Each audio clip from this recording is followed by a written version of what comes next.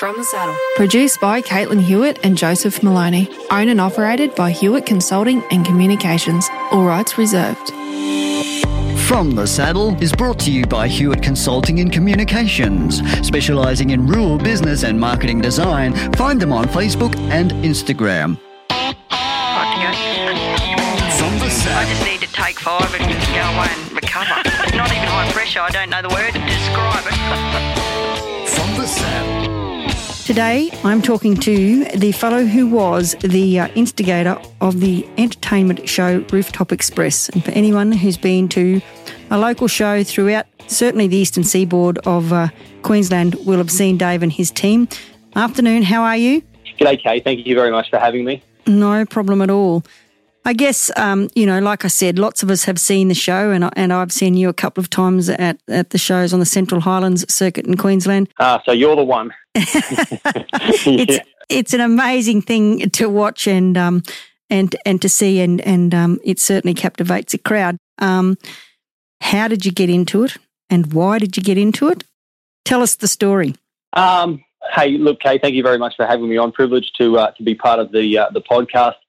Yeah, the Rooftop Express, it's been around for a little while now. We started it in sort of 2010 was when the concept sort of started. I was working at the Australian Outback Spectacular there on the Gold Coast. I did 4 years there, and I always wanted to, I guess, put a production together through what I learnt there. And the Rooftop Express, or the trailer show, was how it all began.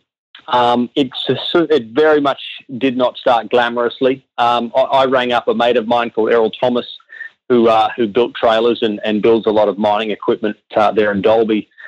And I told him about this concept for a show, and we had absolutely no idea how to build any of it. But he's always been a good mate of mine. He's been the president of Reining Australia and has been a big supporter of, I guess, quarter horses and the performance horse industry across Australia. And I told him about this notion, and obviously he told me I was mad, but he said he was keen to sort of have a bit of a go at it. And he started building this trailer.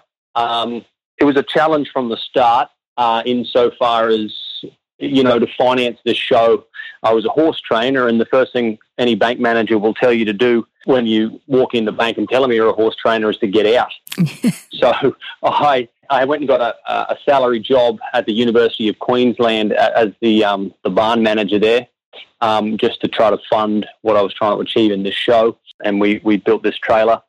But we had all sorts of dramas with it. We didn't even know if we could convince cattle to get on the roof, and then we caved the roof in about 3 times. We put cattle up. We couldn't get them down. When they came down, they kind of slipped off. The first time I put a horse up there, I couldn't get him down. So it was not, in the early days, it certainly wasn't easy. But I always kind of thought to myself that there was something about this that would make people watch. Plus, it was a platform or a stage that was on wheels, so we could roll in there and captivate people's attention quickly, I started it with a guy called Troy Thompson, who's a farrier from Mount Walker in Queensland, in southeast Queensland there. And he'd had a fair career, training stock for film and television as well. And we were pretty good mates, and we put this together, and we always wanted to do it, Kay, with like a Brahman cross or a Longhorn Brahman cross, or just something that everyone knew could be a little bit cantankerous. We didn't want to put dairy cattle on the roof because we knew that everyone might say, oh, that's an easy thing to do. So we wanted some tough, sort of bad-looking, outlaw-looking cattle that had horn and would stick their, put their tail across their back and run.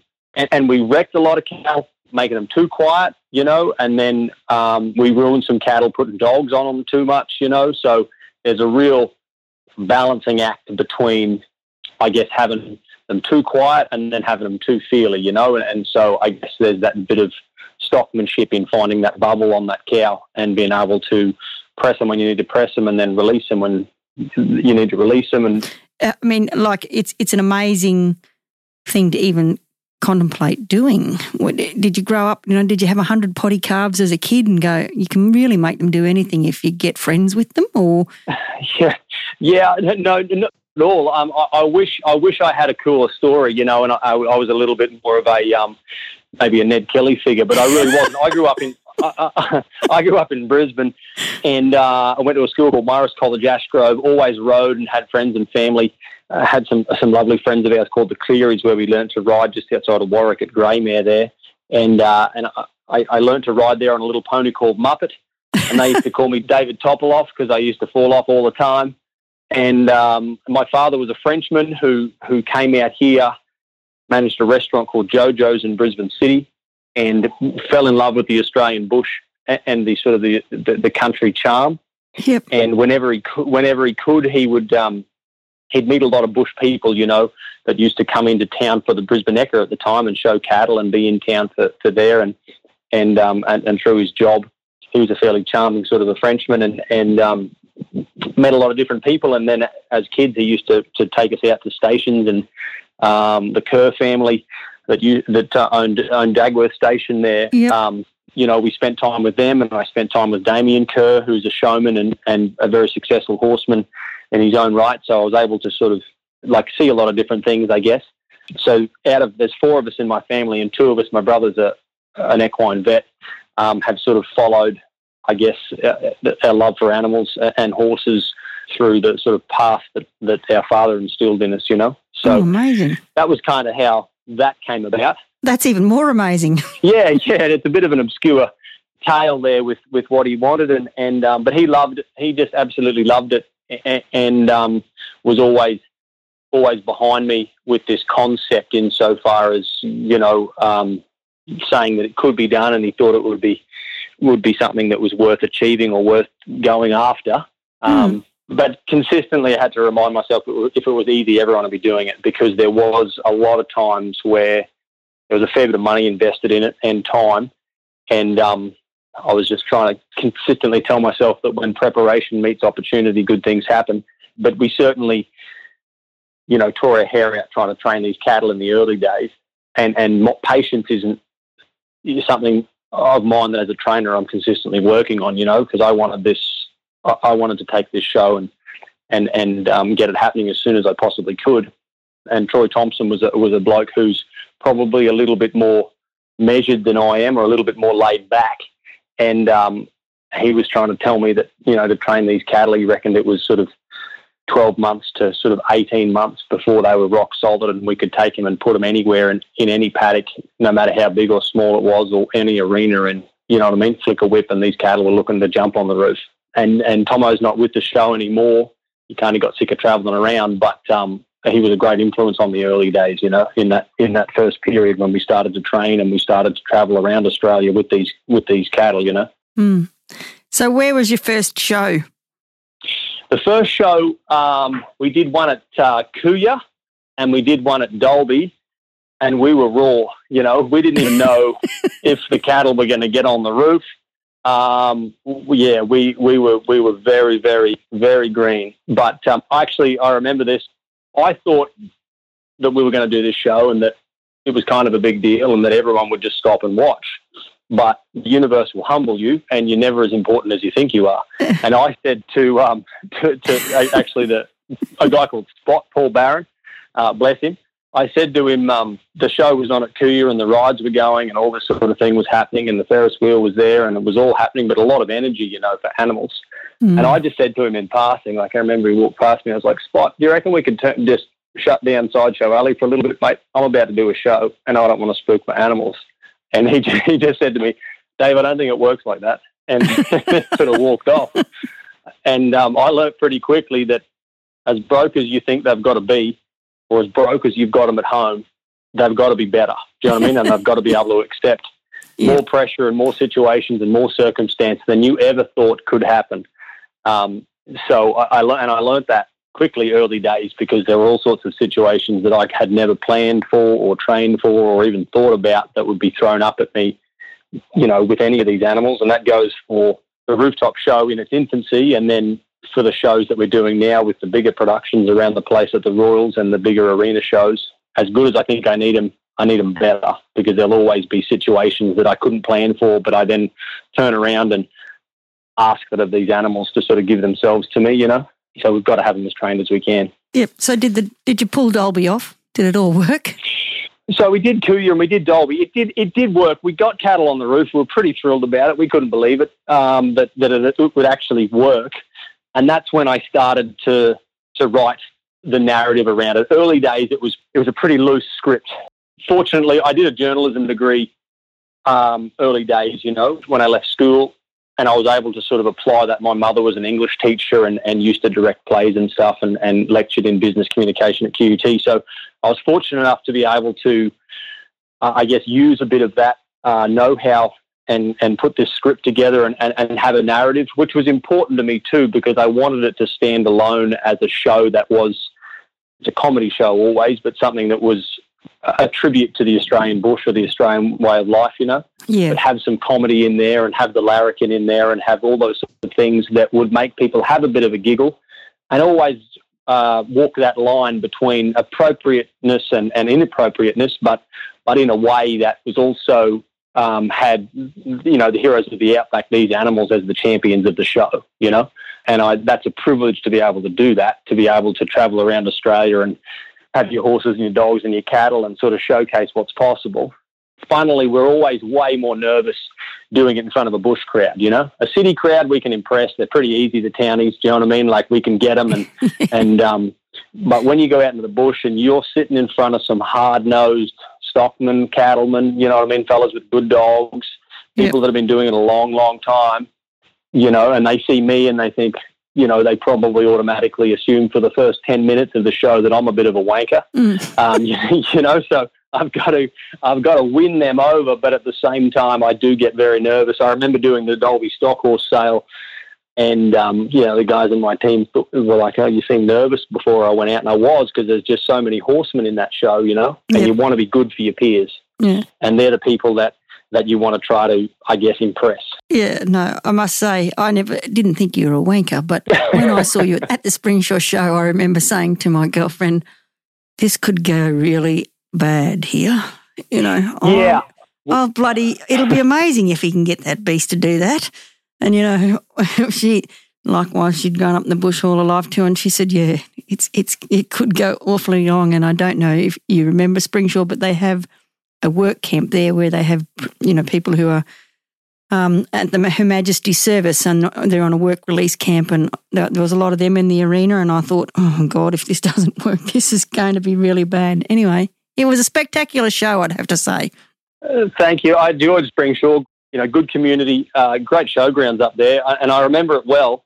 Some of those little bush shows like that, with a good crowd or a gregarious crowd like that, are some of the better ones, where it's a tough crowd. You've got a couple of minutes to kind of hook them in the first little bit, Yeah. And the pressure's on, but it's a good pressure because you want to show up and deliver. That's what you're trained for. One of the coolest bits in the show is when you've got that person that's sitting there and they just haven't cracked a smile, and you think, am I going to get him? Am I going to get him? And then all of a sudden, they have a bit of a giggle, or they elbow their mate, or you can quieten the bar down. If you can stop people drinking beer, big points. Yep. Do you know what I mean? It's hard to do. Don't worry, I've had plenty of people turn around and stop watching the show and drink their beer, and I'm like, oh, well, good on you. but at the same time, if you can stop them drinking beer to watch, or stop them talking to their mate, they're the sort of things that I'm looking to achieve when I look into a crowd or look to interact with the crowd. I'm looking to do that. It doesn't always work, People have yelled out, "We're not here to see you, mate." Do you know what I mean? Like, all sorts of things like that will humble you. But it's kind of cool too. That's the Aussie way a little bit, Yeah, no. So, how far do you take your team? Have you been right around the country? Do you just focus? Yeah. Look, Kim, I'll do a birthday party, a bar mitzvah, a christening if they'll pay me. Like, I'll show up. I don't mind. but no, we've travelled. We've travelled all the way up to Mareeba and done Mareeba Rodeo there, up to Mossman. We did the Royal at the Hobart Royal, the Royal Hobart Show down there, and sort of everywhere in between. We haven't been across the WA yet, but it's sort of something that I'd love to do. And then the version of the show, I guess what's happening a lot is the version of the show changes. So we're consistently trying to train new stuff and new content. So perhaps what you saw at Springsure would be an older version of the show, and then we're consistently trying to train more and more. Yeah. And then interestingly, the shows now that we're doing at, say, the Brisbane Royal, we haven't done a trailer show there since sort of 2017. So we're doing productions, but they no longer have the trailer and the cattle in it. We might be doing a bigger show where it's got sort of 90 animals in it and a cast of sort of 12 to 15.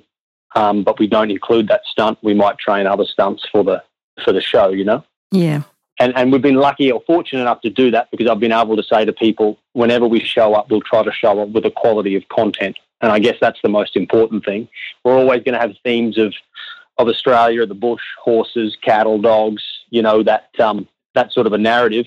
But we're just consistently looking to change it and add and put new content in and just hopefully stuff that's going to put a lump in people's throat at some point in the show, make the hairs on the back of their neck stand up, you know. That's the sort of stuff, or that's my job when I'm writing these shows, is to kind of just make people, one, excited to be part of the bush, and if they don't know anything about the bush, to want to be a part of it or just be proud of you know, where we've come from and the role that these animals have had. And so I guess writing the script, it must be an enormous amount of work has to go into that side of it to then be able to pull together, like, I guess, the hardware of it, you know, be it a horse, a cow, a dog, a duck, whatever it is that you're using. How much time behind the scenes is spent doing that? Yeah, lots. And it's one of those things where once we roll, you might hear, one of my favourite things is hearing something that someone would say in a pub or, you know, at a cafe or a roadhouse or whatever, like a funny line or a super Australian thing to say, and then including that, you know, in the show, or including a bit of a story, or, you know, you use something as a bit of motivation or inspiration for that sort of thing. That's always fun. I mean, I remember when we performed for Princess Anne when she came out here a few years ago, and she's a horse lady, yeah, you know, and it was good. She appreciated it, and we were a little nervous about it because we were probably a little bit, you know, like some of the guys that are in this show by nature as well are larrikins, you know, and you know, we were smartened up before we went out there. But I remember the comedy guy at the time, a guy called Sean Mackay, said to her that the Queen wouldn't have him because he ran over one of her corgis, and that was the only reason why he wasn't allowed to be part of the Queen's entourage. And Princess Anne thought he was serious, and sort of you could see her really puzzled by the fact that how this, you know, got that close to a corgi. Got that close to a corgi, let alone the Queen. But it was a. But what do you do? But I knew he was going to have a bit of fun. That fella. He, by name and nature, he was there for a good time. Yeah, so, you know, when you put together that team, and you said, you know, you can have up to 15. Do you put out an advert for a fellow who was a ringer and now thinks he'd like to be an entertainer, or an entertainer who you can teach to be a ringer? Or is it look at someone who's been to NIDA and learned how to act? You know, what are your cast made up of? That's a great question. It's a tough one because generally you go and get an actor. They take themselves very seriously, and they're difficult to work with around the stock because there's so much feel. You know what I mean? Because we've got bison in the show now. We've got bucking horses, or we've got loose horses, or bulls, or ducks, or whatever it is, and some of those roles are pretty physical, or all of the roles are pretty physical. So that bit's a little bit of a challenge. But then also at the same time, we did put an ad in the Country Life when we were chasing a comedy character, and we, as I knew would happen, we were inundated with people, but mostly the things were saying that, you know, I'm pretty funny once I've had about 7 or 8 stubbies, was what people would say. Because you'd talk to them, or you'd go and have a bit of a yarn with them, and you'd try to run a bit of dialogue, and you'd be like, "Oh, mate, you're as dry as a chip. Like, are you going to loosen up a little bit?" And they'd be like, "Oh no, I generally have a few stubbies before I can really loosen up. My mates tell me I'm really funny." And I'm like, "Well, no doubt, but it's going to make it difficult." You know what I mean? If we've got to do a show at 12 o'clock, a matinee show for some kids somewhere, and you need about 8 or 9 stubbies to, you know, start feeling funny. And you're often only funny to yourself. Yeah, exactly. But now I kind of just I'm just looking for talent all the time. I might see someone somewhere that is particularly good with a horse, or I'll see a horse act, or I'll just see a little piece somewhere, you know, or I'll hear a singer. We're putting more singers in the show now as well when I think it fits, or I'll meet someone like a guy called Matt Jones that we brought on to do a show at the Ekka called the Wild Colonial Wagon Chase. He runs some Cobb & Co stuff down there in Victoria and has been very, very good.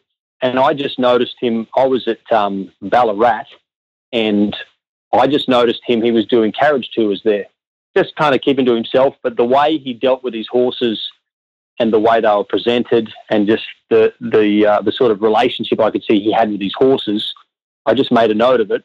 And I always wanted to do this Wild Colonial Wagon Chase show where I galloped up on my grey stallion and jumped across onto the lead horses of the Cobb & Co. But obviously to do that, you know, and this is at a fair pace, I don't know that had been done before in the world. Definitely not in this country, with the Roman riding the carriage horses. And I'd always wanted to do it, but I obviously needed the right guy with the right equipment, with the right, you know, that was cowboy enough, but also valued safety, you know. And I just noticed him, and I went to him, you know, a couple of months later and told him this idea, and lo and behold, we were able to pull it off at the Brisbane Ekka in I think 2018. I did that one.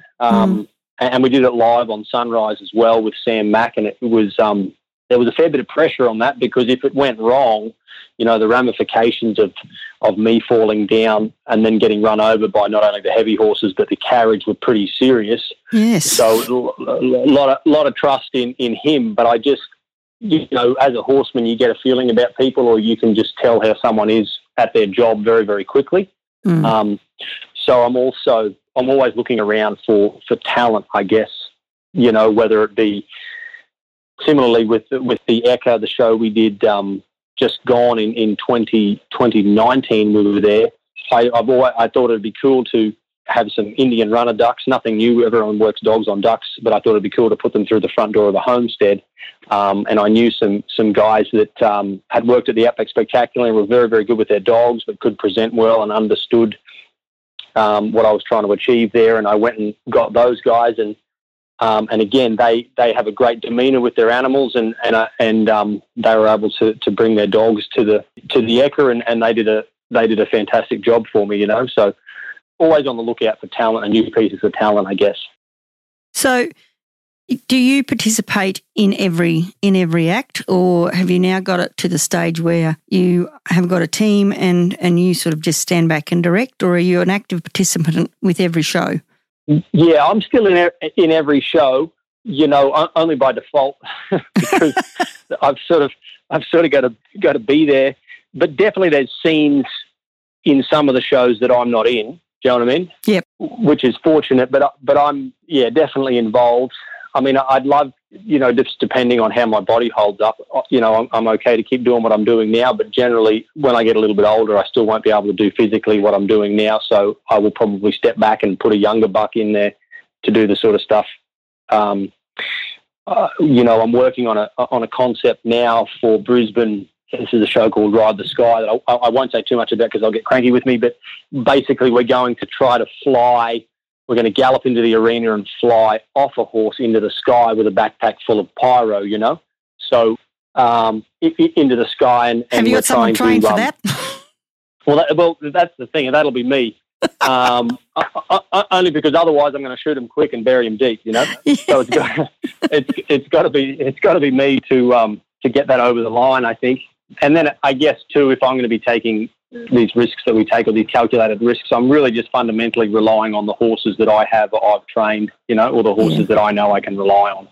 You know, there's a couple of horses in my team that literally putting bread and milk on the table for my family, for everyone, you know, and it is pretty cool to be able to say that those horses have done that for me, and they do. You know, I say that to all my staff. You know, there's a couple of horses there, Rooftop Rocky and Mr. Bombastic, that have, you know, bread and milk and pay the mortgage and buy the cattle rail and the trucks and all that sort of thing, and they've been pretty important to me, and I hold them in high regard. And that goes for all the animals. Like, I don't want to sound like a softie or anything, but the cattle that have retired from the show, it takes a fair bit to get into my inner circle as an animal, but once you're in there, you're there for life. So we'll always, just to say thanks to them, look after them, you know what I mean, as best we can. Yeah. And we treat them like kings because we have to, because we rely on them so much.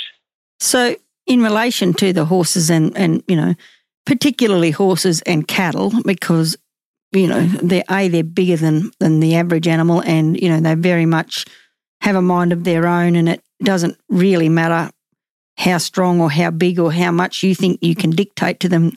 In the end, they sort of really do what they like. So you've got the two that now that you're just talking about that are your bread and butter. Have you got another two coming along behind? I mean, that must be a constant to have that, so that, should the unlikely event of, one get bitten by a snake or a horse have a heart attack, all of which they then can do, your show keeps going on. I mean, that must take an enormous amount of time and effort. Yeah, and good question. To be fair, as crazy as this sounds, I don't actually have a replacement for Rooftop Rocky. He's the only horse. I ride him on the roof without a bridle, and he's been with me since the start. He came from Cloncurry when I was riding 2-year-olds up there, and he's been with me since the start, and he makes me feel as old as the hills because he's about 16 now. And I paid $3,000 for him, which at the time felt like $30,000, and I didn't get paid because I just paid him off with my wages, Yep. So I've got some horses that could possibly step into his shoes, but I don't have his, exact replacement, because every time I've tried to train one, they've kind of just fallen a little bit short, But I am learning that as the show evolves, I am chasing horses that are a little bit more specialists now rather than that utility player. We've still got that horse that anyone can ride, or, we brought in for a production we brought in an Indigenous stockman called Peter Jupiter, and we brought him down from Doomadgee, and he came in and we were able to give him, one of our utility horses, an Australian stock horse we call Eddie, and he thought it was brilliant. So we've got those utility horses, but generally as the show kind of evolves and we're trying to add more and more high-end stuff, we generally rely on a specialist horse for that, whether it be a specialist Liberty horse or a big stop and reigning horse or a horse that was a cow horse. Most of the horses in the show have won money in the performance horse arena before they came into the show. Yeah. Or we keep them and let them try to win money. Like we've got a stud horse at the moment called Gonna Be a Good Night that won the Reigning Futurity in 2019, and he'll come into the show once he's won enough money, or once he's finished his career as a performance horse. Then he'll come into the show and be an entertainment horse a little bit later on in his career. The cattle, to me, take it to another whole level. You can train a horse within reason to nearly get it to do what you want. Yes, it does still have a mind of its own, and if it chooses to pig root or buck, it will, and it doesn't matter how much you've ridden it. But cattle are a complete different kettle of fish. How much time and effort, and do you have a mob of 4 or 5 or 6 or 7 or 2 of head that you include in a show? Well, I guess early days we were looking to just train anything. Now I'm a lot more selective about the time you invest into what you're training, and that's just because you can refine and refine. Yeah. So now to train something to jump on the roof, I'm down to about 12 months, and it's not because I'm particularly talented at all. It's just that I was committed enough, I guess, probably sillily, to go out there and put them on their platform 4 times a day. Do you know what I mean? Or finish with them having a period of grace, So, like anything, any of these big jobs, you just try to break them down into the little training parts that are going to build to it. And I guess that's one thing that the Outback taught me was, you can have the vision of the production in your mind's eye, but you've got to be able to step back and step back and step back. And all the fancy stuff generally doesn't happen until the last couple of months. It's just the early days and the building blocks and getting that animal's confidence and getting that animal's willingness to do something, which isn't the sexy stuff. You know what I mean? It's kind of the boring stuff that you got to go out every day and no one's around and it's kind of hot and, all that sort of thing, all the stuff that no one really knows about or wants to know about to achieve what you want to achieve with that animal. And that goes for the cattle or the horses or the Liberty horses or the bison or the ducks or the Watusi bull the donkeys or whatever it is that we're doing, you know, it all starts pretty boring. But then I guess once you have the vision, and I'm probably now in the privileged position where if I think about a concept within reason, I can go and try to create it or have a red hot go at trying to create it, you know? Whereas I think a lot of people have got very, very cool ideas, but it's a big jump between having a concept or an idea and then going about putting the building blocks in place to train that idea, you know? Yeah. And we'll see. We've got bison now that a big bison bull and a heifer that are going on the roof. Touch wood, they're going very well, and they look quite monumental. You know, that bison bull is a huge animal, super intimidating. I can't wait to let him out in an arena and see the first 6 rows just get up and step back. You know, because he's a bad looking dude, and he's going to look really, really cool. And I'm working on trying to put him on the roof without a bridle on a horse, so I can, you know, teach him to figure of 8, you know, on one of the horses and do that bridleless at a fair pace, and then sort of just sit back and let him find his spot and jump onto the trailer. So that's something that we're working on now. But again, I didn't know a lot about bison when I started training this guy, and, you know, he's probably been 2 years in the making. So you can't, it is a long process to train these animals. You know, it certainly doesn't happen overnight. It doesn't happen quickly. But I guess knowing that I've got a product is certainly, it's a lot easier to train them now than it was in the early days when we didn't even know if we could get them on the roof, or once they got on the roof, we could get them down, or if they did get on the roof, whether or not it was going to cave in or not. So I guess now there's a little bit more in it straight away because we know we've got a product and we know that people are enjoying it. So we can, you know, on the days you don't feel like training, you can sort of be motivated enough to go out and get amongst it. Yeah, you must be a good bloke to work for because you're obviously very, very patient. There's days, don't worry. I certainly wouldn't. I don't think they're going to write on my gravestone, "Here lies Dave Manchon. He had the patience of Lazarus." I don't think at all that is going to happen. But I do get excited by new content. Yeah. You know, so that kind of motivates me, and, you know, like I say, I'm always looking for that new content or that new animal or that new horse or just something that, you know, a little funny moment we can put in here, or just all that sort of stuff. That's what gets me excited about productions. I guess the elephant in the room is 2020. It would have been a year from hell for you. You know, that you would have hardly travelled or done much at all last year. So I guess from here on in, we're going to see some exciting stuff happening. Can you tell us what the future looks like and where we need to be to see the next act? Yeah, the last show we did, it was in Manila in March. And obviously then we were hamstrung by the COVID deal, and it's been a humbling year. You know, we certainly don't have a tax problem at the moment. No. Where you don't have any money, do you? No. It's been a humbling year. And I went back training horses for this year, which was cool as well, though, because it made me, I really enjoy that. And I got to ride, you know, I started a lot of cutting futurity horses and reining futurity horses, which is what I was doing before Rooftop kicked off, and I went full time with it. So I kind of got back into that mode as a horse trainer. But in saying that, I've also had the time to look towards these productions that we're doing now, which is called Night of the Horse. The future for us is arena shows, is what I really want to do.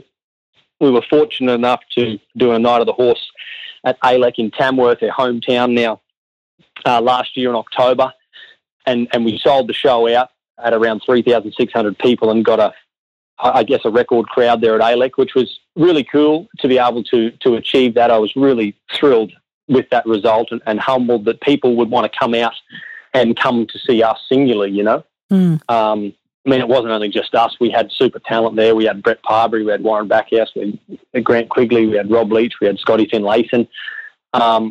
And I guess for me, it's my job to put the talent together and then make that talent feel comfortable and confident on the night to be the best at who they are, you know, be the best at their skill set. Yeah. So to fill arenas is what's on my sort of to-do list, you know, insofar as we're doing another one of these shows in Caboolture coming up on the 27th of February. and we hope to fill that one out. And then I want to go and do arena shows sort of Australia-wide. But I'd love to get down into Sydney and fill a stadium to sort of 15 or 20,000 people and tell them about the bush, tell them about the outback and share these animals with them. That's sort of what makes the hair on the back of my neck stand up. Just sort of paint a picture for the listeners. So, we ring and speak to you, Dave, and say, will you come to an ANZ Stadium in Sydney to run a Night of the Horse concert? What does it take? Is there you and 20 people and 6 trucks, and it must be a huge logistical shift to even get the show there. Yeah, definitely. Just depending on what content we've got, sometimes in the shows we might have 20 loose horses, so I might have a stock contractor who's responsible for carting. Broncs is generally what we use because they always run together generally. So we'll have a guy, and Kerry Hall's the guy we've used for that dog previously. He's responsible for that sort of section, and then we'll have someone who might be responsible for carting our rooftop cattle, that we really look after because they're heavy bullocks and they don't travel so well now because they're just so heavy, and they're getting a little bit old. Mm-hmm. So we cart them with shavings and rubber. If we've got other stock in the show, we cart them a little bit more like you'd cart regular cattle. There was a scene in our show where we had 17 ponies that came out, 17 ponies and a goat that I was given in Longreach because someone's going to give you a goat. We called it Thompson. I don't know. They weren't really asking. They were telling me that I was getting this goat. And then lo and behold, I actually gave it away in Mara with a bale of hay because that was right in the drought. And this thing was it was a bit of a pest, as goats are.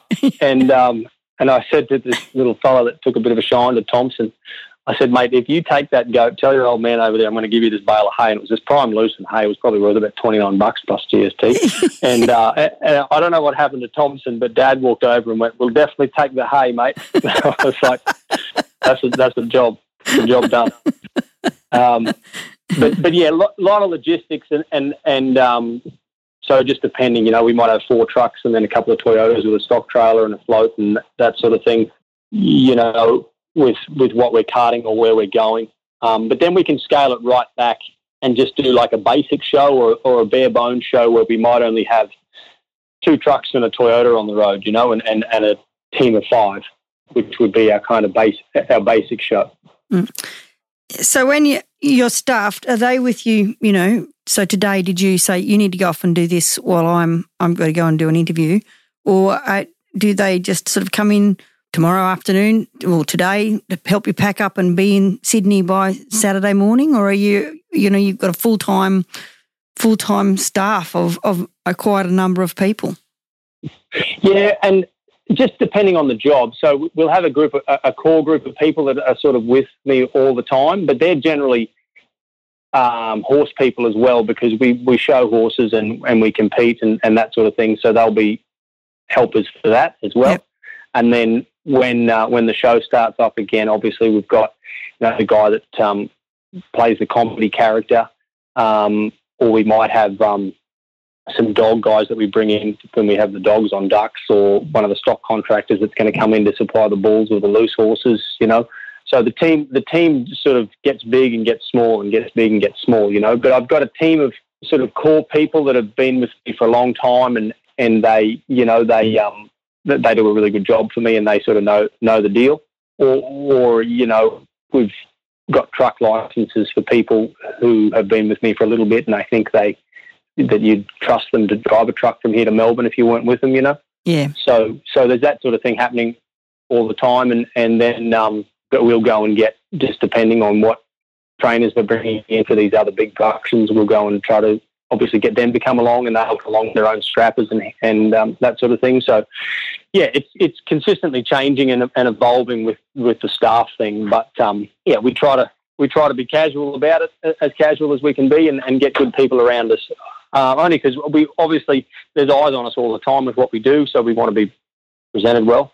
Yeah. And we want people that at the end of the night, even that they're tired or they've had a couple of stubbies, we want them to walk over there and check that those cattle have got water, for example. Do you know what I mean? Like that's kind of really important to us, that that these cattle can show up after maybe being in the truck for 7 or 8 hours and they've got to do a show, so we want them looking full. So we want to make sure that the round bale's out and that they're kind of looked after is the main priority. Yep. So, Night of the Horse is obviously a big show that takes, a lot of people and a lot of manpower and a lot of resources, full stop.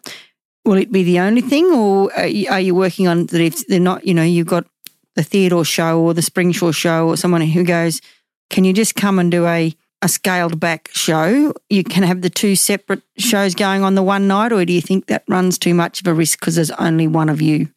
Yeah, no, absolutely. The smaller shows are our bread and butter.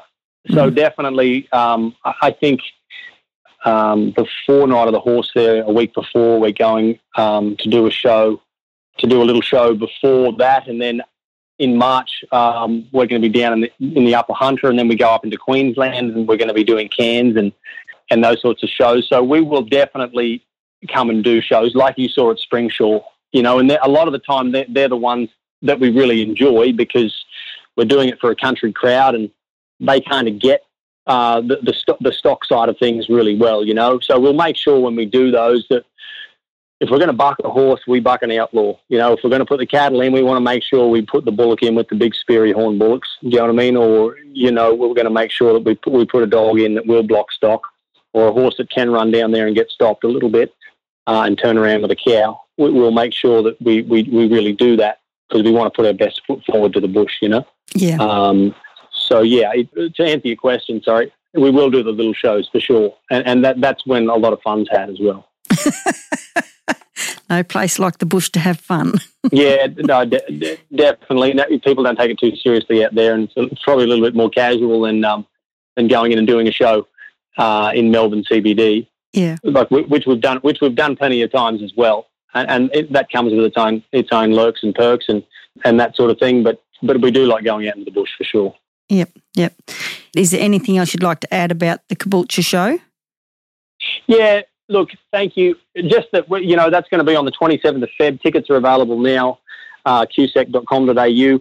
And I guess my goal there is to I just want to astonish people. And that's just not me personally, but with the calibre of trainer that I can line up. We've got Mark Buttsworth riding One Stylish Pepto, which I'm just super excited about because that's just the power couple of camp drafting. Yep. And we're just really, really looking forward to having Butsy there. He's also bringing the Phalaris mare that he just won the Toowoomba Futurity on in 2020.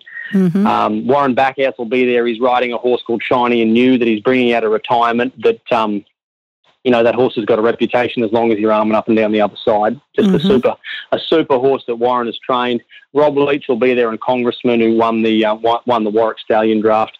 Scotty Finlayson will be there with his Liberty horses. There's a guy called Merrick Eubank who's a world-class show jumper that's going to have a go at jumping the Puissance wall and breaking the Australian record, which stands at 2 metres 32, and it stood for 39 years. So on the night, he's going to have a go at jumping straight up in the air over 2 metres 32, which is very intimidating. Yes. But he's a rock star in his own right, so we're really looking forward to doing that. So it's really going to be a showcase, and I just consistently my goal is to just have world-class, equine entertainment, education and excellence, and that's what we're trying to achieve.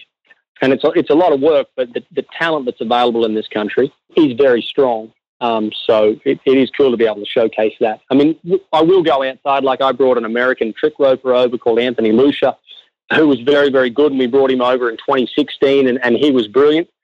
And he came from a family of entertainers.